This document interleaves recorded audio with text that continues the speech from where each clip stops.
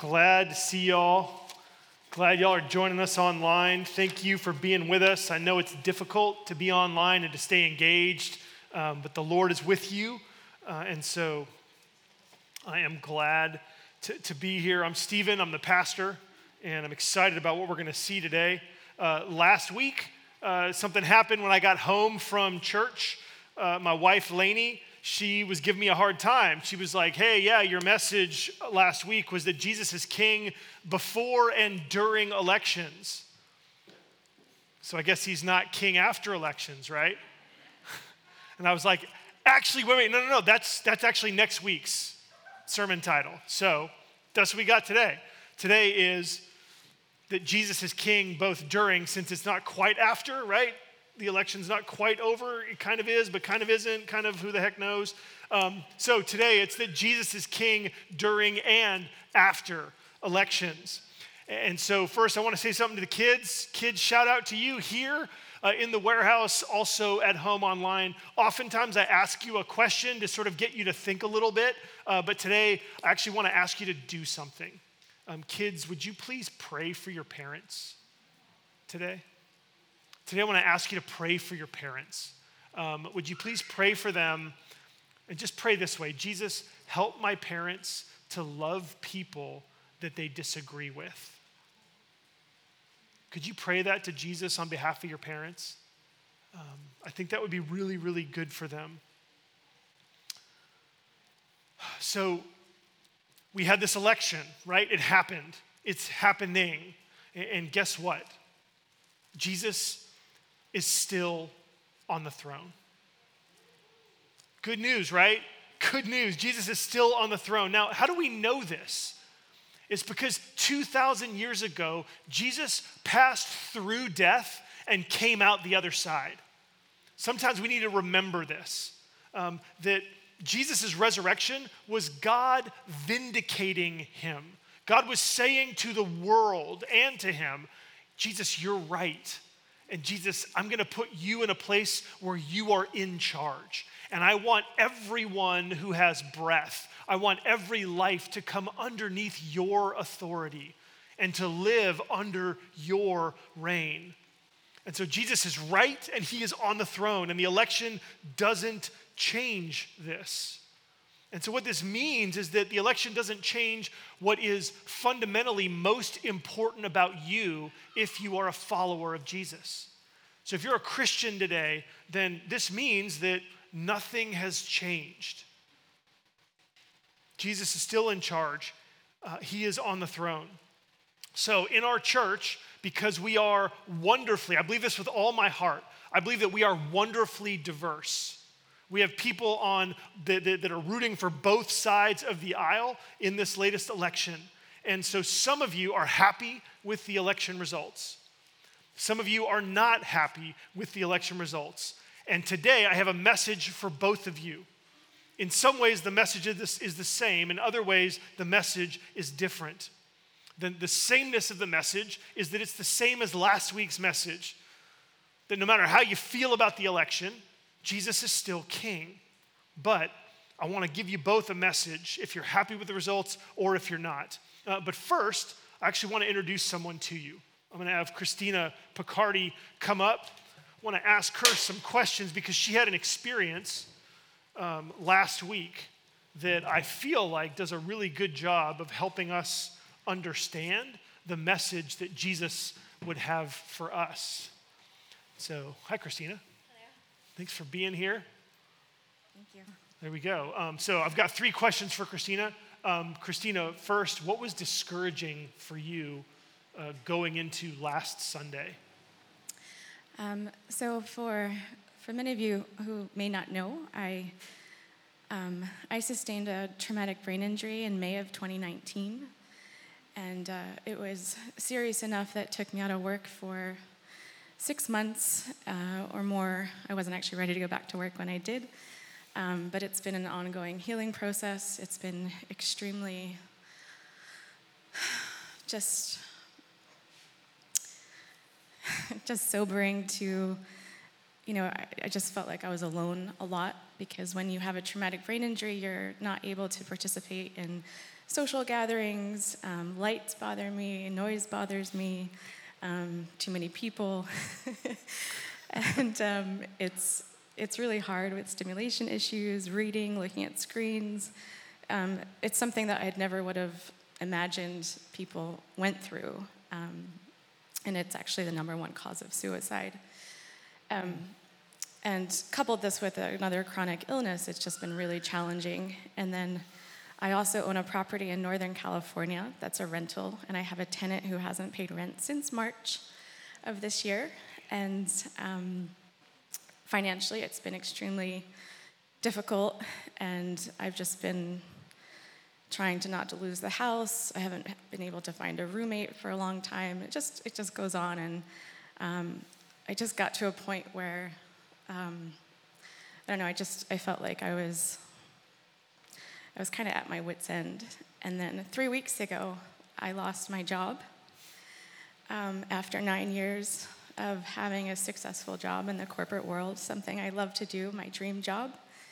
And at one point, I thought that was I don't want to say it was my identity, because I know my identity is in Christ, but it was something that was really who I considered my life to be, and I had no intention of ever leaving that job.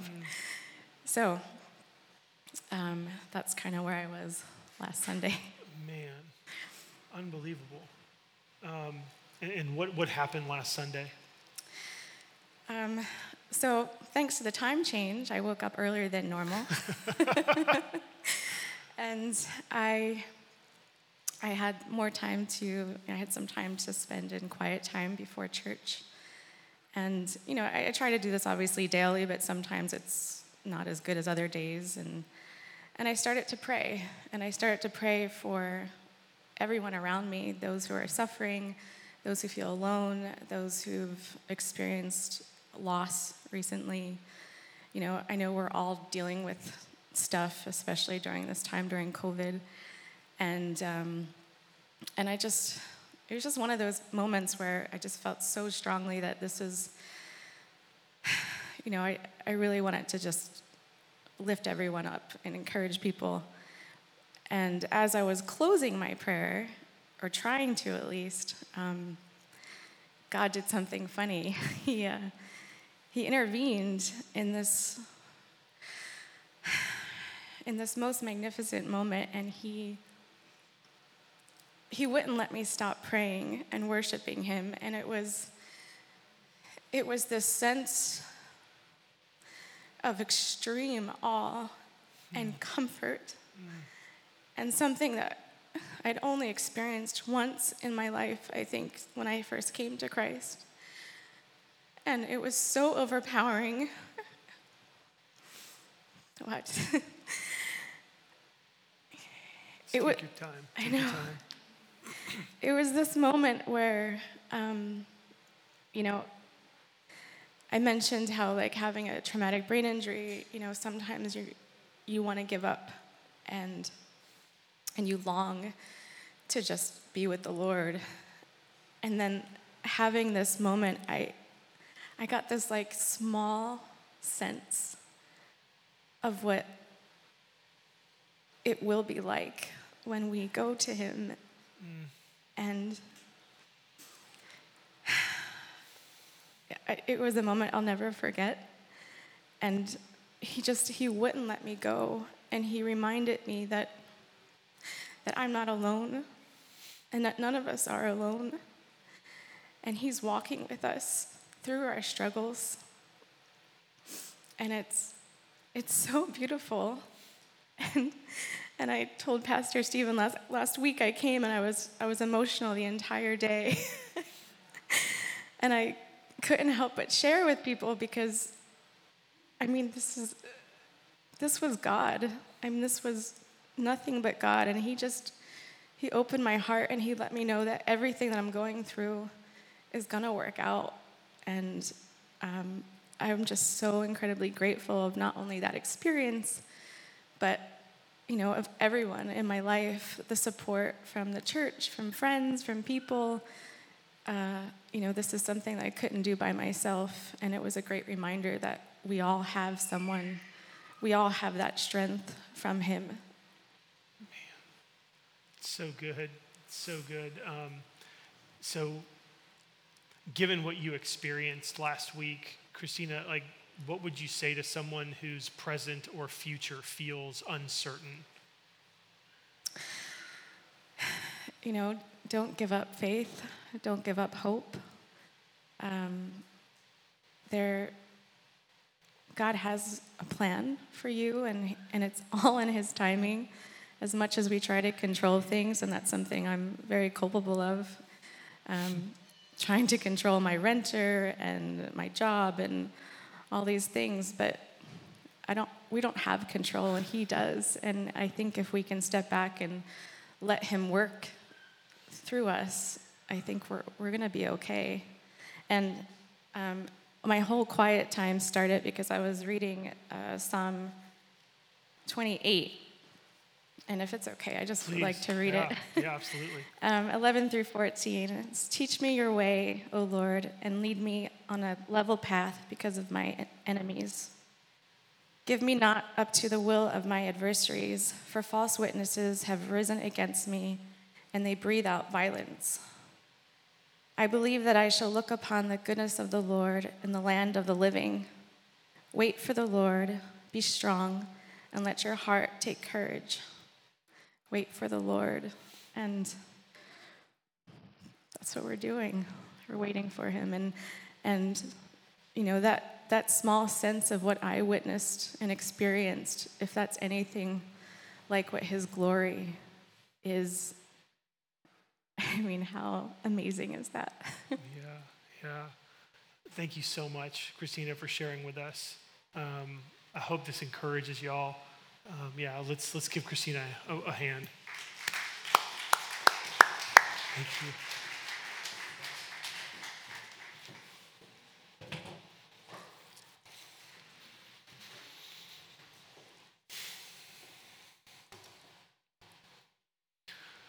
Do I even need to say anything else?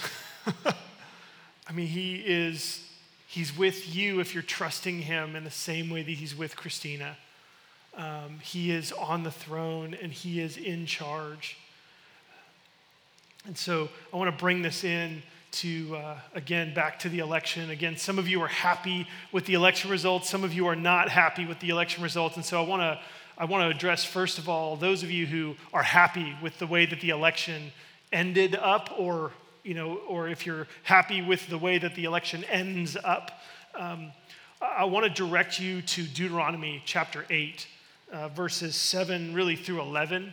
They're in your bulletin if you want to look there. But in this place, God says to his people, he says, for the Lord your God is bringing you into a good land. Okay, so God is about to give you everything that he promised.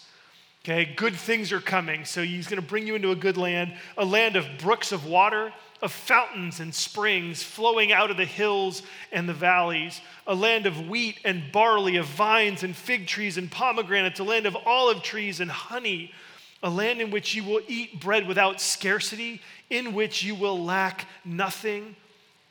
So, everything you could hope for, everything your heart could desire, you're about to get it. God's giving you what you want, right?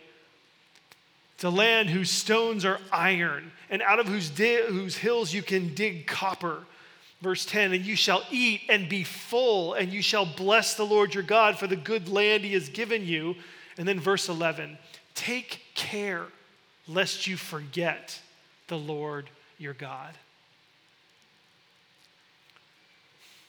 So when things are going well, the thing that we are most susceptible of doing is forgetting the good giver, is forgetting the God who has given us goodness. And so we can forget God by living like we don't need him. We can forget God by thinking that we can achieve our best life without him. And so I want to encourage you, if you are happy with the way the election results, with the way the election results, then I want you to not forget God. I want you to not forget God. Now, how do we do that? How do we not forget God? Well, I think just in two ways. Two ways really simply. First, remember that he is the source of all good. James chapter 1, verse 17 says, "Every good gift and every perfect gift is from above, coming down from the Father of lights, with whom there is no variation or shadow due to change." And so don't forget God, but instead remember him and thank him for his goodness.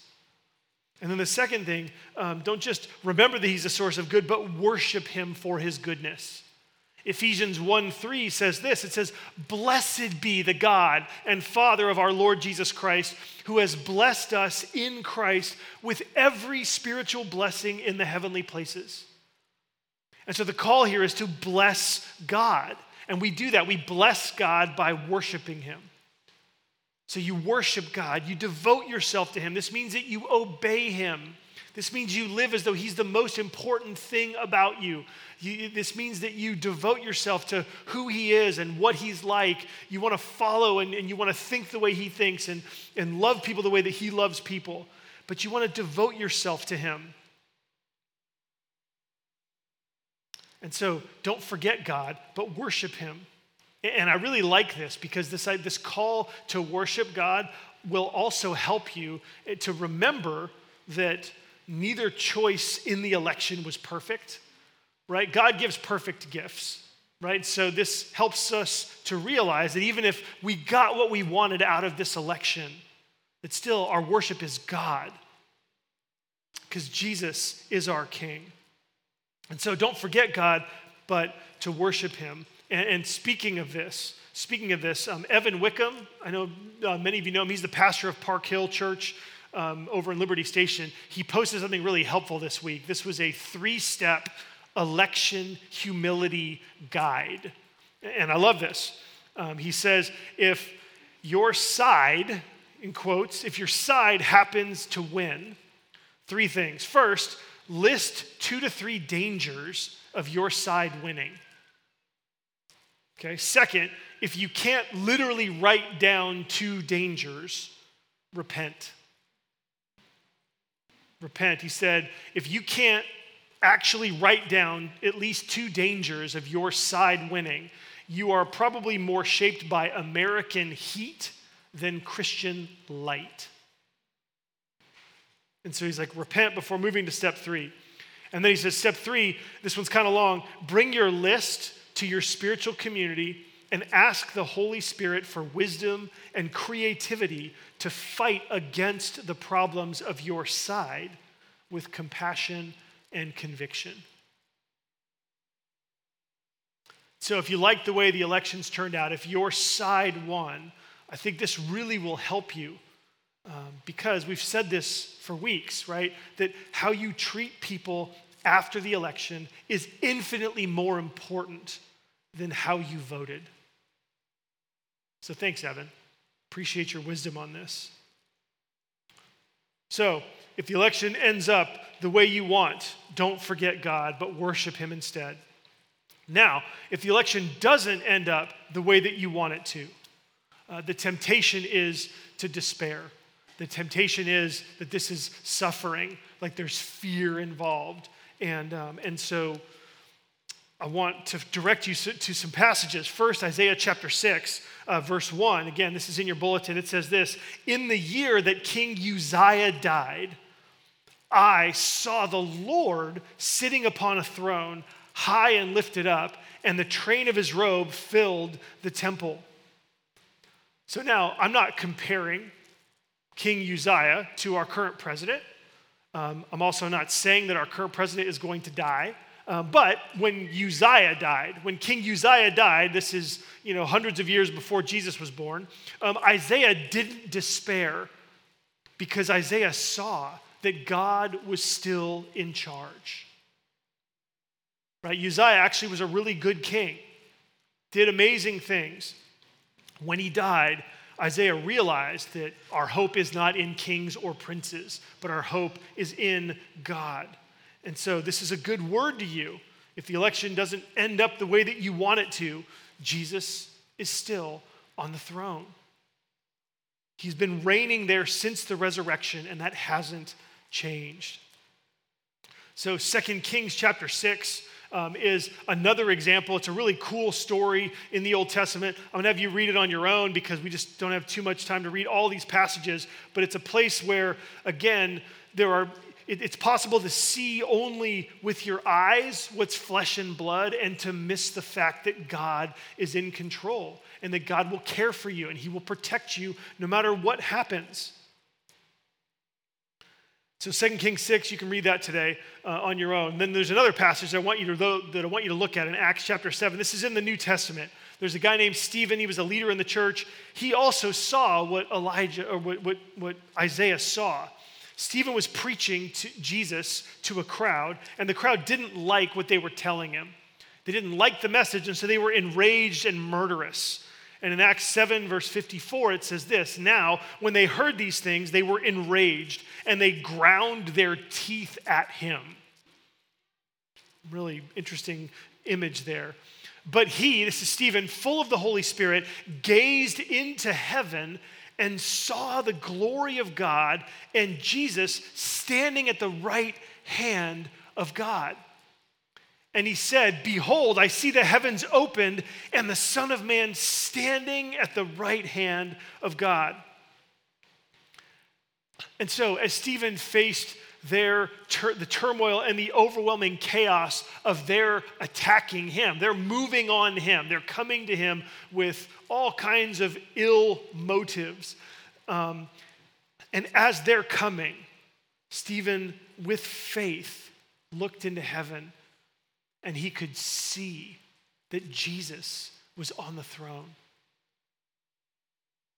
And so not just the God of the Old Testament, but Jesus in the New Testament, Stephen could see that Jesus was king, and that gave him the strength to face anything that this riotous crowd could do to him.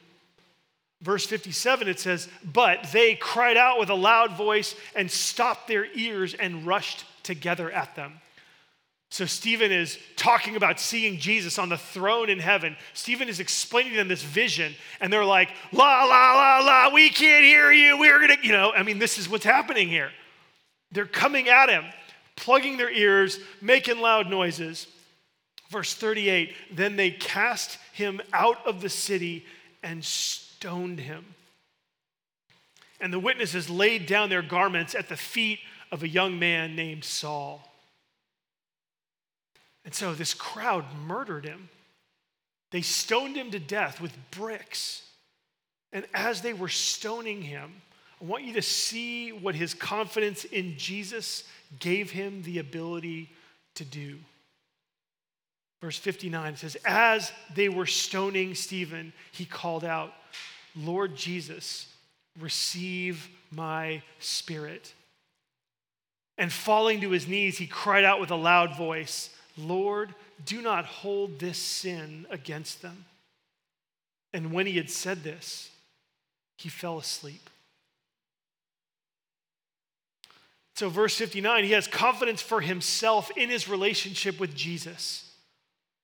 Right? He knows he's good. He knows Jesus is on his side. He knows he's following Jesus, and he has comfort and peace in the face of death. Like all the stuff that we worry about, all of it, it's not as bad as a crowd rushing at you to murder you by throwing large rocks at you until you're dead. But he's got confidence in Jesus.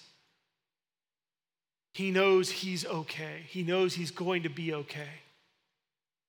And then verse 60 says he has grace for his murderers.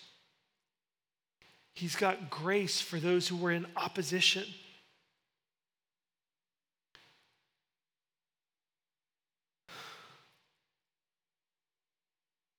"Lord, do not hold this sin against them." And this is the disposition of someone who has been gripped by the grace of Jesus.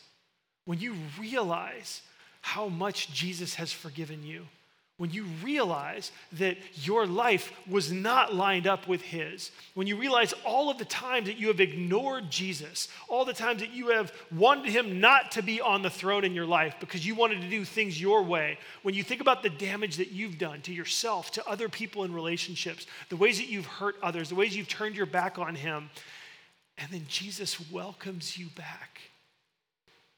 It's like Jesus knows that if you really just knew, you never would have done any of that stuff. When you are gripped by that kind of grace, you have grace even for your murderers. Man, doesn't this stretch your heart to respond differently to people who disagree with you? If you don't like the way the election turned out, doesn't this grip your heart and maybe cause you to be more gracious with people that are excited about the election results? If you like the way the election turned out or will turn out, doesn't this grip your heart and give you some compassion for people that just see things differently than you?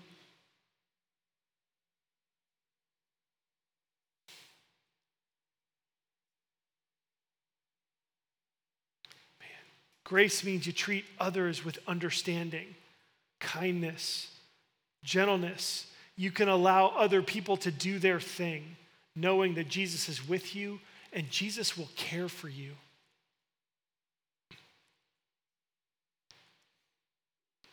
The church has been through so much over the last 2,000 years.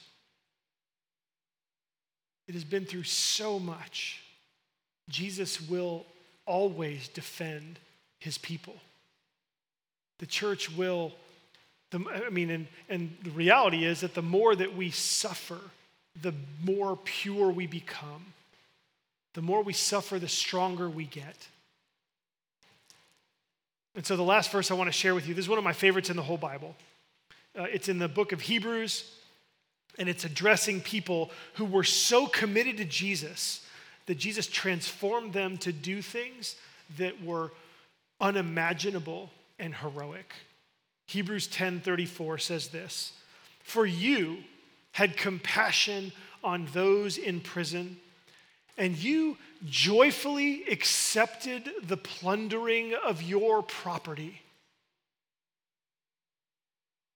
since you knew that you yourselves had a better possession and an abiding one."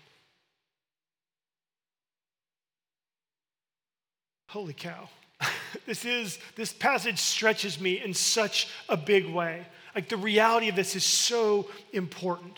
These people were having their property plundered, right? I imagine Christians were in their homes and Roman soldiers were coming in and carrying off their stuff. That maybe even non-Christian Jews were breaking into their homes and stealing their belongings because they knew they could get away with it. Because the Christians had no one to appeal to. The Christians were this tiny little sect that nobody would defend. And while their stuff was they were being radically violated. They were being denigrated as people, right? Treated as less than. I get your stuff. You don't deserve it. I'm going to take it. And how did they react to this? They accepted it with joy. They joyfully accepted this. They were being plundered, and while they were being plundered, they were full of joy. How? Why?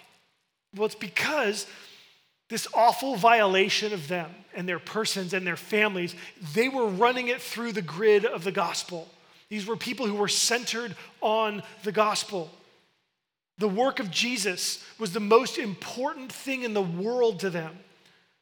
And so they responded to people who were taking their worldly goods, and they were full of joy because they had an inheritance from Jesus that could never be taken away. That's what the verse says. You see that? It says, since you knew that you yourselves had a better possession and an abiding one. They took your stuff and you had joy because you knew that you had better stuff that could never be taken away. man, this calls us to have faith, doesn't it? I mean, losing their stuff reminded them that they had better and they had lasting. It gave them the experience that their stuff was fleeting, right? Part of our problem is that our stuff is so protected. We never lose we lose things all the time, right? We have so much stuff that we lose stuff, right? But the act of losing your things, the act of having your things being taken away from you, gave them the experience. It gave them the opportunity to say, I'm losing my stuff. I can't do anything about it. You know what? There's something I have that they can never take away.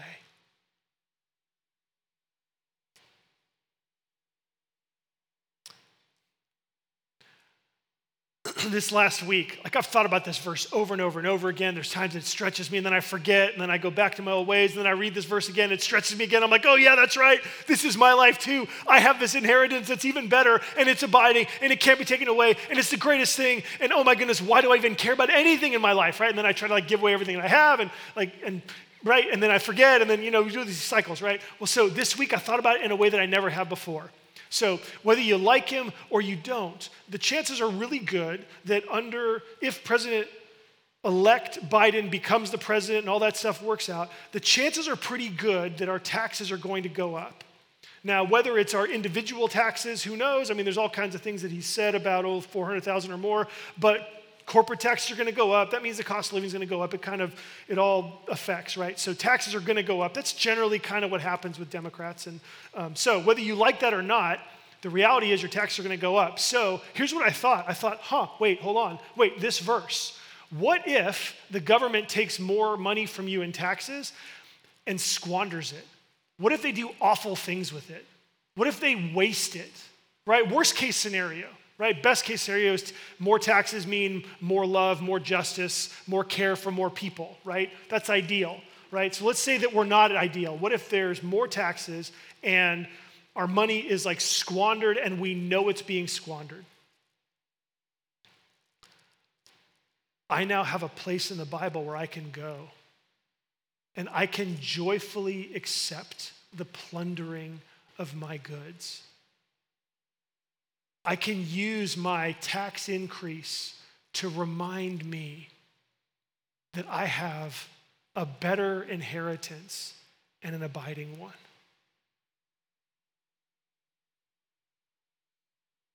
I mean, this is where our suffering, Jesus wants us to respond in our suffering in a way that reminds us of the goodness of what he has given us.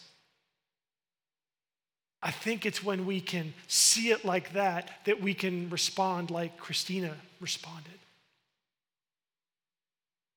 She woke up with all of this brokenness and all of this stuff that was wrong and all these things that were outside of her control, and she worshiped. She prayed. She brought others to God, and God met her in that place and gave her joy. So this passage calls us, it stretches us.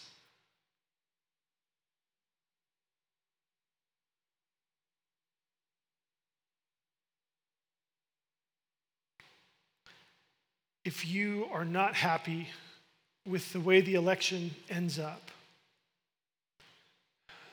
then I want to invite you to see this. I want you to remember that Jesus is on the throne. And I want you to remember that you have an inheritance that's even better than anything that your side could have produced politically. And no one can take that away. There were real life people alive in the first century who, when their goods were plundered, they accepted it joyfully. Man, can we be those people? Can we be those people? And the only way that you can do this is that if you actually trust that Jesus is King. Because if Jesus is king, he has an inheritance waiting for you. He's got a new heaven and a new earth that is in your future. Do you believe it? Do you believe that this is what's coming? Because if it is, then let goods and kindred go, this mortal life also. The body they may kill, but God's truth abides still. His rule will be forever. I want you to trust this aspect of Jesus' promises. Believe that he was raised from the dead and that he's reigning, and understand that he has a future in store for you. And if you're not a Christian, boy, this is one of the greatest reasons to become one. Confess your sins to him. Commit your life to him. And this inheritance will be yours. And he will transform your heart. He will forgive your sins. And you'll be able to joyfully accept anything that comes to you in life. The good, because he provides the good. And the bad, because the bad reminds you of just how good he will make it in the future. Let's pray.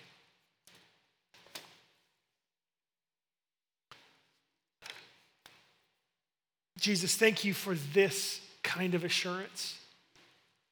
We, with the eyes of faith, we remember and we can see that you are seated in the heavens on a throne and that you are ruling and reigning. We have leaders here that sometimes reflect your reign, and sometimes they are abominations. And Jesus, we commit now. We commit now to seeing your goodness expressed in our lives and thanking you and worshiping you for it. And we pray that you would give us your perspective and your strength to be able to respond to the things that are broken, to respond to the things that are uncertain, to respond to the things that don't work out the way that we want them to, and to accept them with joy because they remind us that something better is coming.